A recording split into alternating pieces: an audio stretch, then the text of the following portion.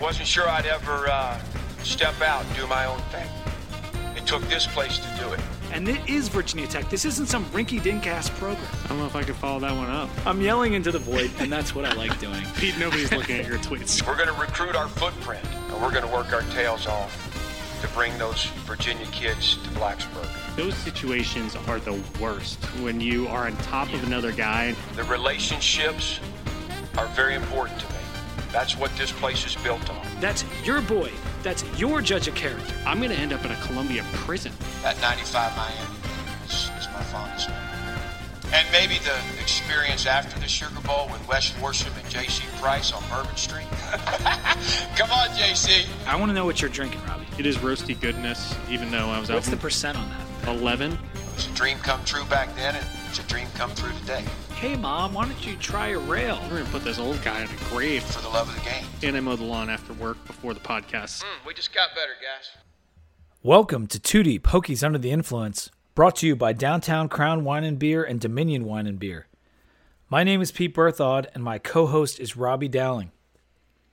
Robbie, we got football this weekend. The ODU game is on Friday night, 7 p.m. I am jacked up. Why don't you give us a cheers? I'm going to do this cheers for the first game of the season to frenemies. So frenemies because our coach Brent Pry is going up against a former colleague that used to be on the opposite side of the ball at him, Ricky Ronnie. That when he was at Penn State, Ricky Ronnie was the offensive coordinator at Penn State as well. So frenemies are somebody that you have that you kind of keep close, you're good with until you have to go out and try and kick their ass on, the football field or at work or in a sporting match or, playing golf, whatever the case may be. So that is what the cheers is for this week. I love it. Cheers. And it's so funny you say that because I just saw that we added a new staffer to the Virginia Tech football staff like an hour ago. His name was JoJo Heaton, and I don't know if that name sounds familiar to you, but he was on ODU last year as the safety, and now he's a staffer for Virginia Tech. Yes, I love this just came out. Like we're recording this on Wednesday night, right after our season preview. But I just saw he tweeted it out. It's a picture of him in a VT polo saying, "I'm working for VT now," and it's like we're playing your school in like dude. I love it. 8 days. Now, this is the kind of cutthroat stuff I want to see Virginia Tech doing. That is beautiful. Yes. That is what I isn't love. That great? Even if the guy doesn't even comment on anything, just like the mental side of that, like just totally in the headspace of the ODU program. Like, yeah, we just hired one of your guys that was on your team. Like, that would definitely mess with you. Crazy. Yeah, he's one of these kids that ODU missed the 2020 season. They didn't play. But he has been there since 2017, just like Jordan Young, the all-time leading tackler for ODU that's now gone. But he was one of the holdovers, and he played his last year, 2021, JoJo Heaton, and now he's on Virginia Tech staff. ODU was 6-7 last year, 5-3 in Conference USA. You mentioned they're coached by Ricky Ronnie, former PSU guy. And they're a member of the newly redesigned Sun Belt. They're in the Sun Belt East. But that Conference 1 is awesome now. It's a much bigger conference. And that East Division has App State, Coastal, Marshall, JMU, and the two GSUs, Georgia State and Georgia Southern. It's competitive as shit. Yes. Like, that is a really tough conference. Yeah. A tough division in particular. Yeah, that is a bunch of schools that are going to make some bowl games an absolute nightmare for people. I mean, you're talking about JMU, who's won the national championship like 2 or 3 times. Coastal Carolina's been really, really well over the last few years. I mean, that's an awesome. And then App State has been dominated up there as well. So basically, all you're missing there is Montana and North Dakota State, and then you've basically rounded out all the dominant kind of lower mid-level teams. And you mentioned about bowl games, but if you're in that Sun Belt East, you got to be careful about playing too many big boys out of conference because you might not go bowling if if you don't win some out of conference, because there's so many tough games in your division. Yep. So last year for ODU, I said they went 6-7, but you got to go a little bit deeper, and it gets interesting. They started out 1-6. Their only win was over Hampton, and then they won their last 5 games of the regular season to go 6-7.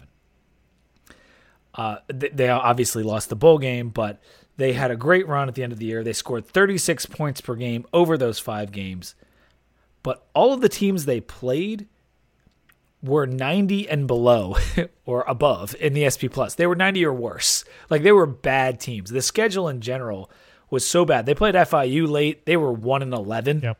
Like, it was an absolute joke. 109th strength of schedule according to ESPN for ODU last year, and they still didn't have a winning record. Yeah. So it wasn't a very good team. A lot of youth.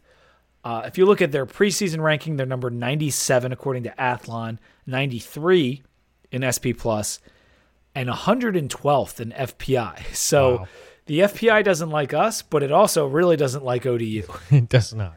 And then they finished off, I don't know if you may have mentioned it, they finished off by losing that bowl game to Tulsa. I mean, just to culminate and everything. So the schedule and the stats and just ripping through like what they did doesn't tell the whole story whatsoever in terms of this program, what they did last year. I will say, and we'll get to this in a second, the quarterback change did have a part of the impact, I think, for those guys, about midway through the season, who is their starter for this year. But we'll talk about that in a minute. Yeah. The SP Plus says their offense is going to be better than their defense. But last year, the defense was significantly better than the offense. And I mentioned Jordan Young, Yep. JoJo Hedon, guys that they don't have anymore. Working in our favor, if you think their offense is going to be better, well, their offensive coordinator resigned like 2 weeks ago.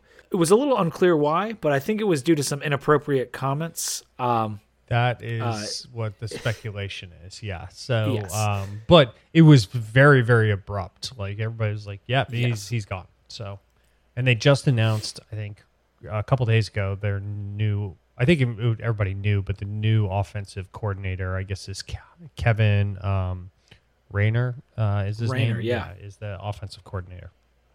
Which he's been getting a lot of love.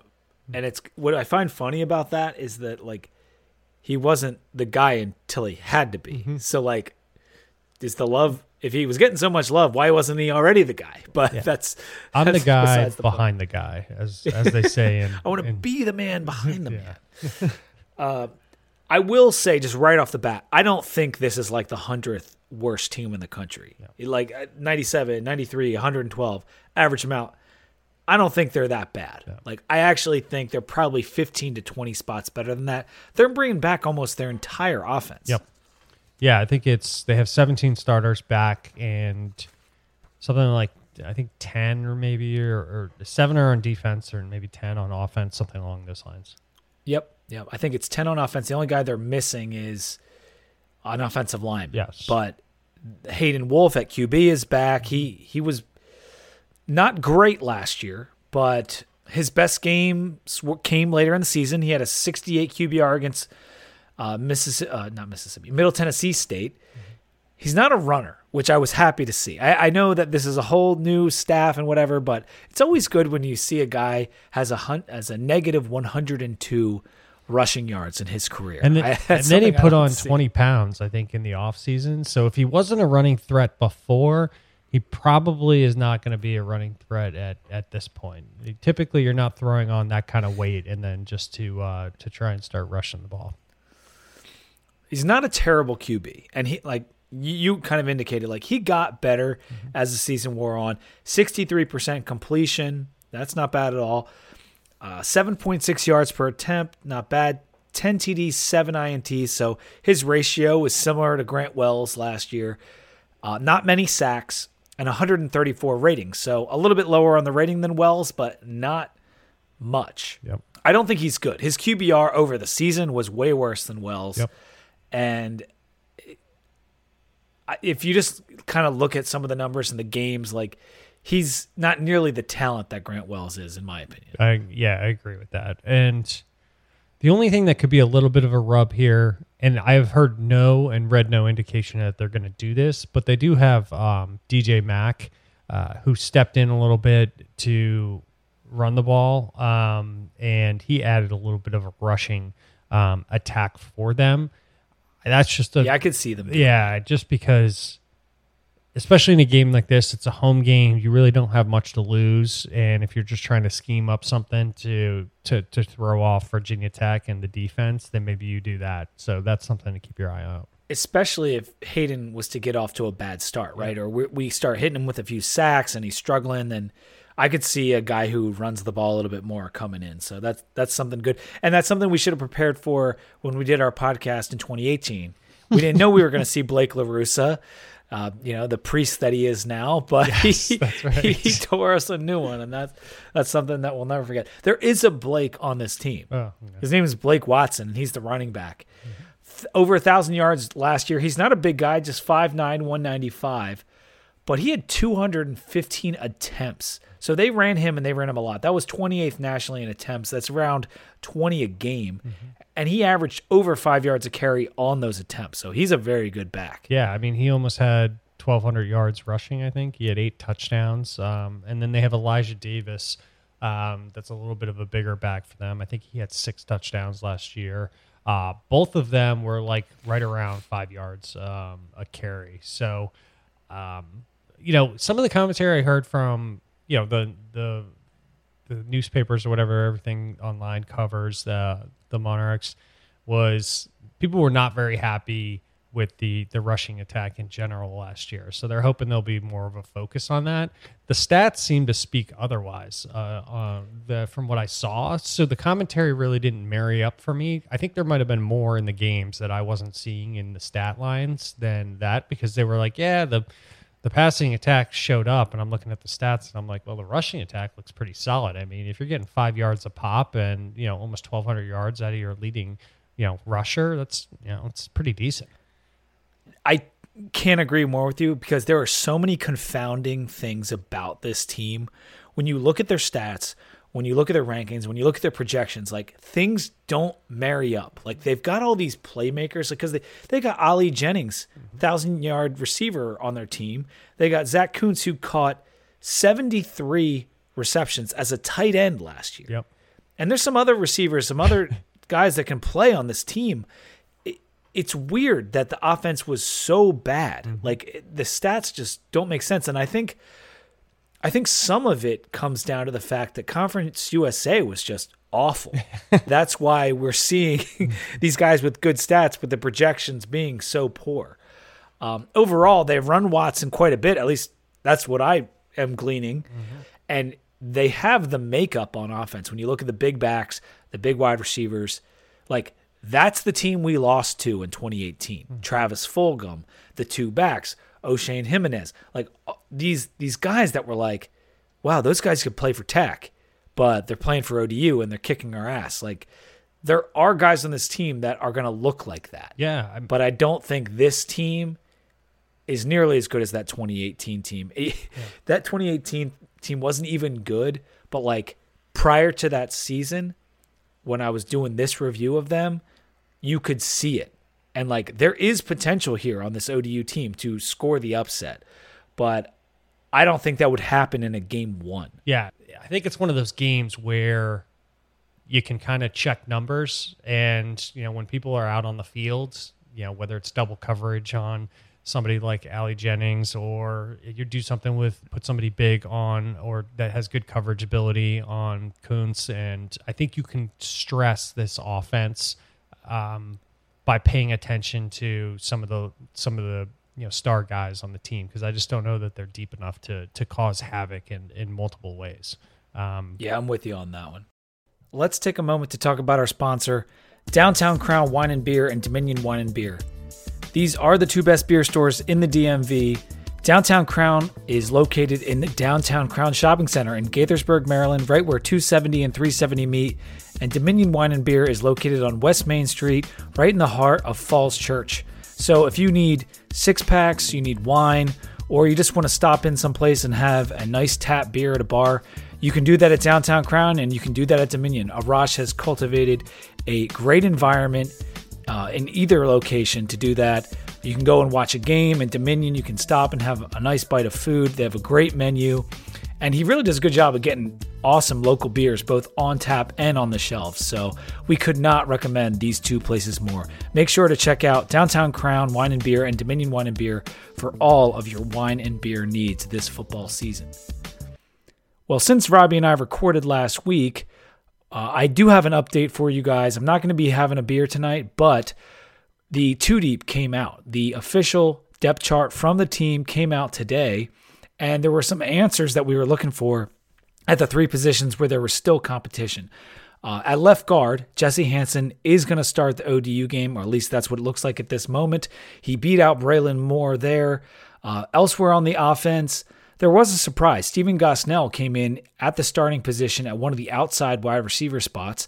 That is the transfer from UNC. He's Benji's brother, but he's your starting outside wide receiver on one end, and behind him is a name that not too many people are familiar with. It's William Kakavitsis, and I believe that's because he was not on scholarship prior. He may be now, but Kakavitsis is now the backup at both of the outside wide receiver spots behind Caleb Smith and behind Stephen Gosnell. At the slot receiver, we have Dewan Lofton and Jaden Blue.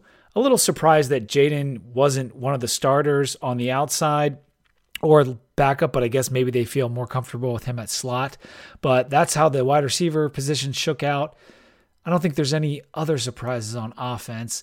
And then if you go to defense, I thought at defensive end it was interesting. There was no CJ McCray on the depth chart, but I think that is because he's a little banged up at the moment. It's Tywan Garbett and Jalen Griffin as your starters. Although at the one end, there is an or between Griffin and Cole Nelson. And then Jordan McDonald is listed behind Tywan Garbett on the one end.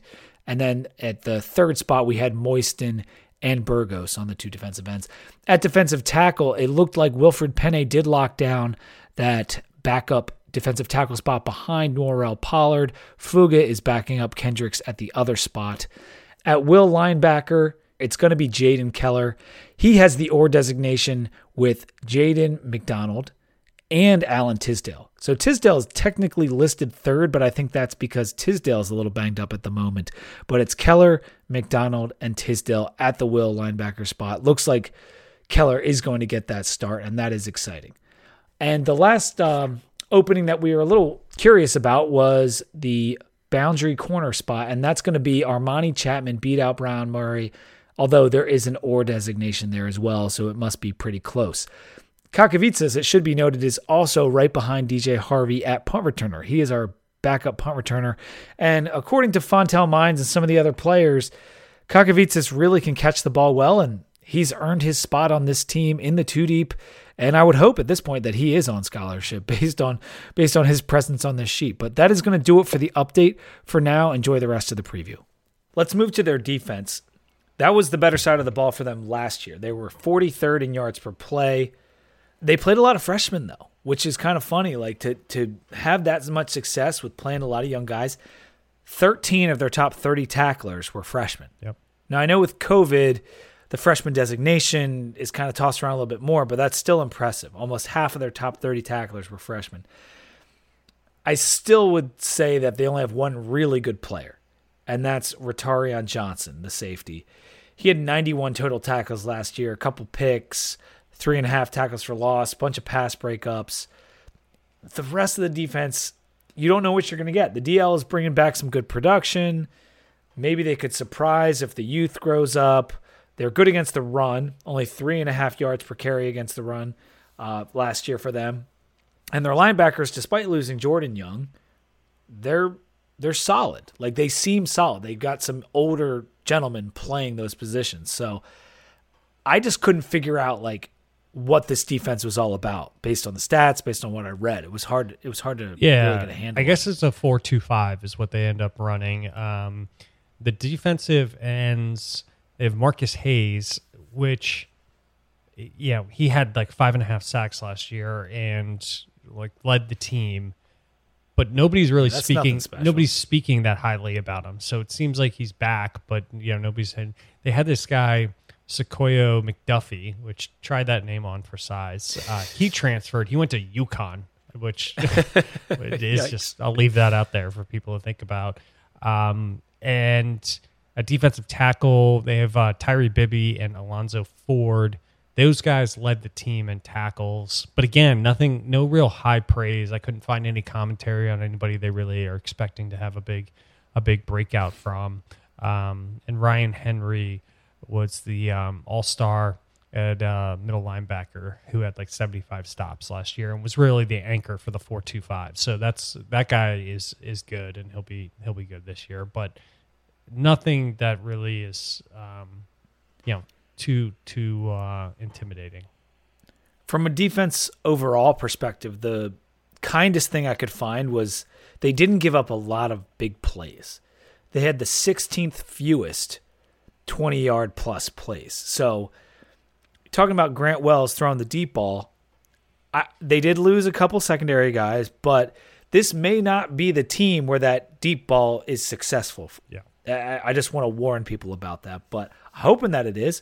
And I would also just caveat that the team was young. So there is potential that these guys grew up in the offseason, got a season under their boots, and they came out and they're a lot better this year. They did play relatively young on purposely because they knew they had to. So we'll see if that maturity really shows up, or if we see a lot of the same talent that showed up on the field last year.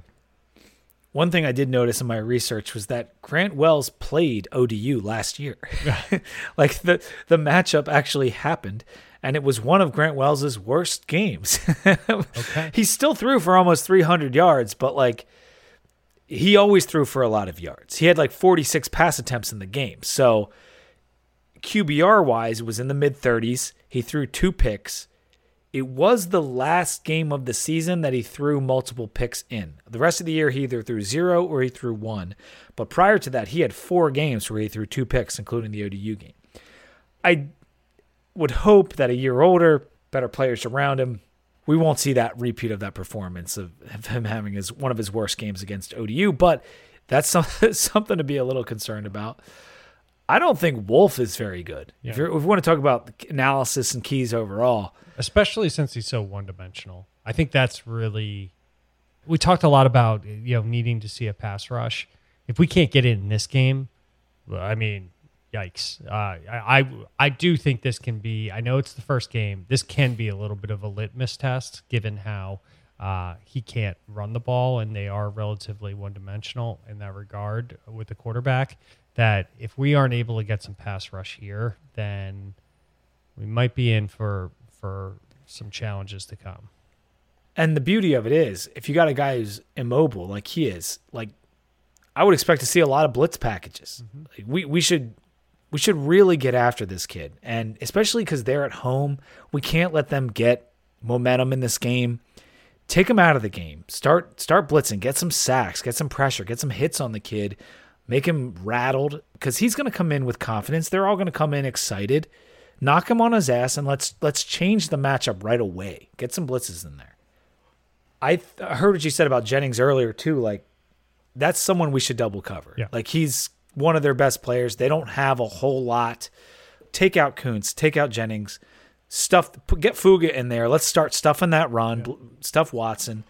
And if you can shut down the run a little bit and tee off on the QB, I think we'll be all right. Like, I really do think with our veterans on defense, our secondary as good as it is, like, I'm not too worried about them throwing up a lot of points. Yep, I would definitely agree with that.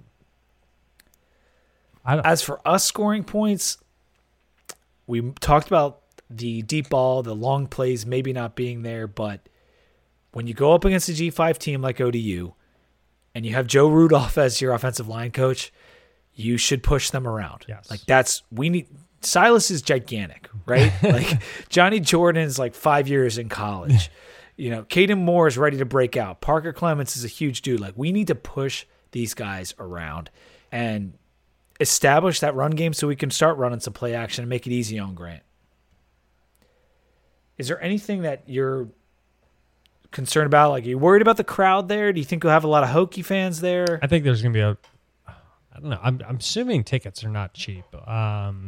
I think they're hard to get. So yeah, usually, which means they're going to be expensive if you're getting them on StubHub or secondary market. So I'm a little bit worried if, to your point, we don't quiet them down pretty early and pretty quickly. Then if you kind of let them hang around and give them a puncher's chance in the third quarter, then you could see things get a little bit raucous. Then that could be a bit of an issue. It's also a 7 p.m. Friday night game, so that gives me a little bit of pause. So we'll see, but I think I'm not too worried about the crowd unless we really step on our own toe pretty early. Yeah. Based on what happened a few years back, and what I said earlier about it being the first game of the season and there being such a heavy focus on it, I don't think we're going to see the slip up that we're all afraid of. The line is 8.5. I really want to pulverize this team. Mm-hmm. I don't know if we have that capability because of how many starters they're bringing back on offense, especially.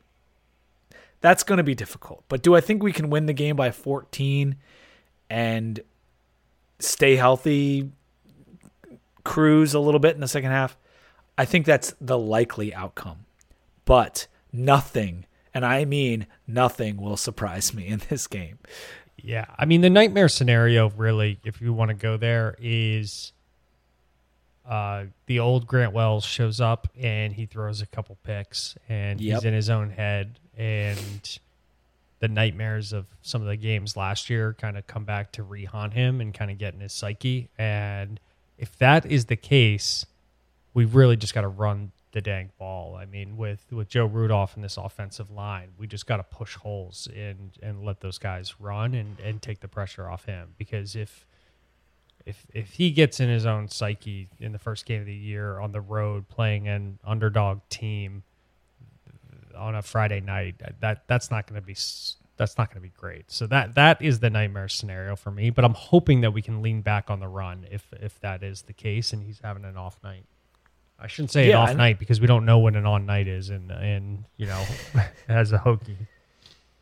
Yeah, the third thing I should have said that's going in our favor is that Grant Wells played this team last year, and it went to overtime, and he had a bad game. Yeah, and so he's thinking about that too. Like, we had a bad game in 2018. Wells had a bad game last year. It's the first game of the season. Like, there's nothing about ODU is sneaking up on anyone in this matchup for Virginia Tech. Like, we are all prepared.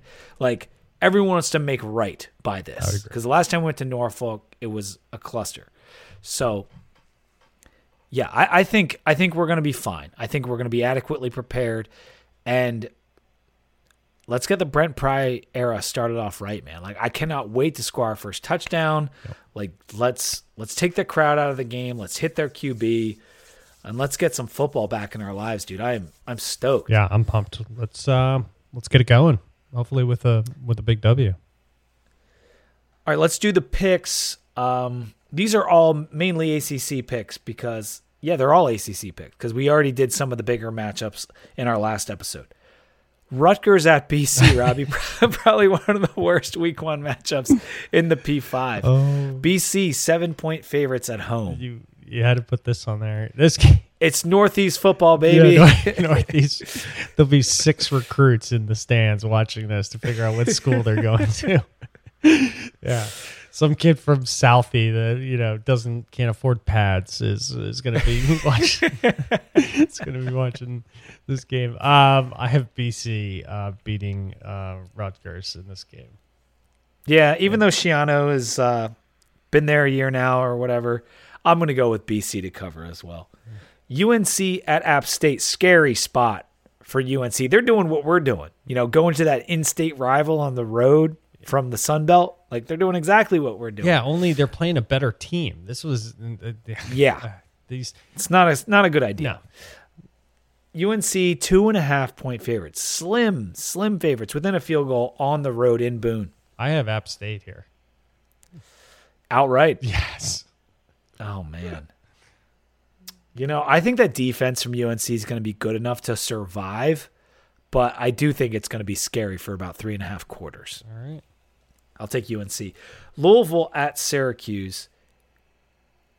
Louisville 4-point favorites in the Carrier Dome with Sean Tucker, Schrader. Yep. Babers has got himself a new offensive coordinator and our guy from UVA. So He's got himself a hot seat he's sitting on as well. So yes, very hot. And what do we always say? You don't just walk into the Carrier Dome and take a W. No, I'm taking Syracuse. Yeah. Against a spread for sure. Yeah, I think I'm going that direction as well. A lot of people are high on Louisville this year. I've seen that a little bit because of Malik Cunningham. And does everyone not remember like Satterfield falling out of favor like a year and a half ago, last year? That disaster. Like, this could be a bad year for Louisville. If they don't Carrier Dome, I think they got FSU coming up. They're like, this is a big swing couple of games for Louisville and the kind of season they're going to have all happen in September. Yeah. But I'm going to take Syracuse to cover. Florida State against LSU. This one's in the Superdome, so basically a home game for LSU. LSU only 3-point favorites with Brian Kelly, their new coach. I'm not sure I understand this line. I don't know if I get it either. I have LSU here. You know they're going to be coached well. I mean, that's what Brian Kelly does. They still have – I know they didn't have a good season last year, but they have so much talent at LSU. And I think with his coaching, I think that they definitely take a W, especially in a quote-unquote, air quotes, home game. Yeah. I'm taking LSU, too, to cover. If Florida State wins, like, I will genuinely be shocked, even though the line's only 3. Yep. Like, they're not ready yet. Yeah. Like, they lost an offensive lineman or two to injuries in camp. Like, I don't know about FSU, man. I'm taking LSU. Clemson at Georgia Tech. Obviously, this isn't going to be a close game, but I put it on here because it's an ACC conference game. Clemson 21-point favorites. I love how you put a 21-point spread on our picks list, which is just like, yeah. I mean, are they going to win by 18 or 24? The real question is GT going to score? Yeah, I don't think so. I don't think so. How many points did DT score in their last 2 games that they played? I don't know. I can look it up though. I'm sure 0. 0 plus it 0.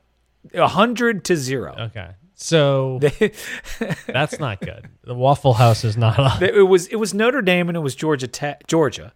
But it was 45-0 and 55-0. My daughter, because I was getting her hyped up for Star Wars, and we didn't get through all of them, so we watched them. Like we got through most of it, and then watched second half of episode 5 and episode 6 coming back, but it's just on my mind. Like this Death Star is fully operational. The Waffle House is not fully operational. Let's just put it that way.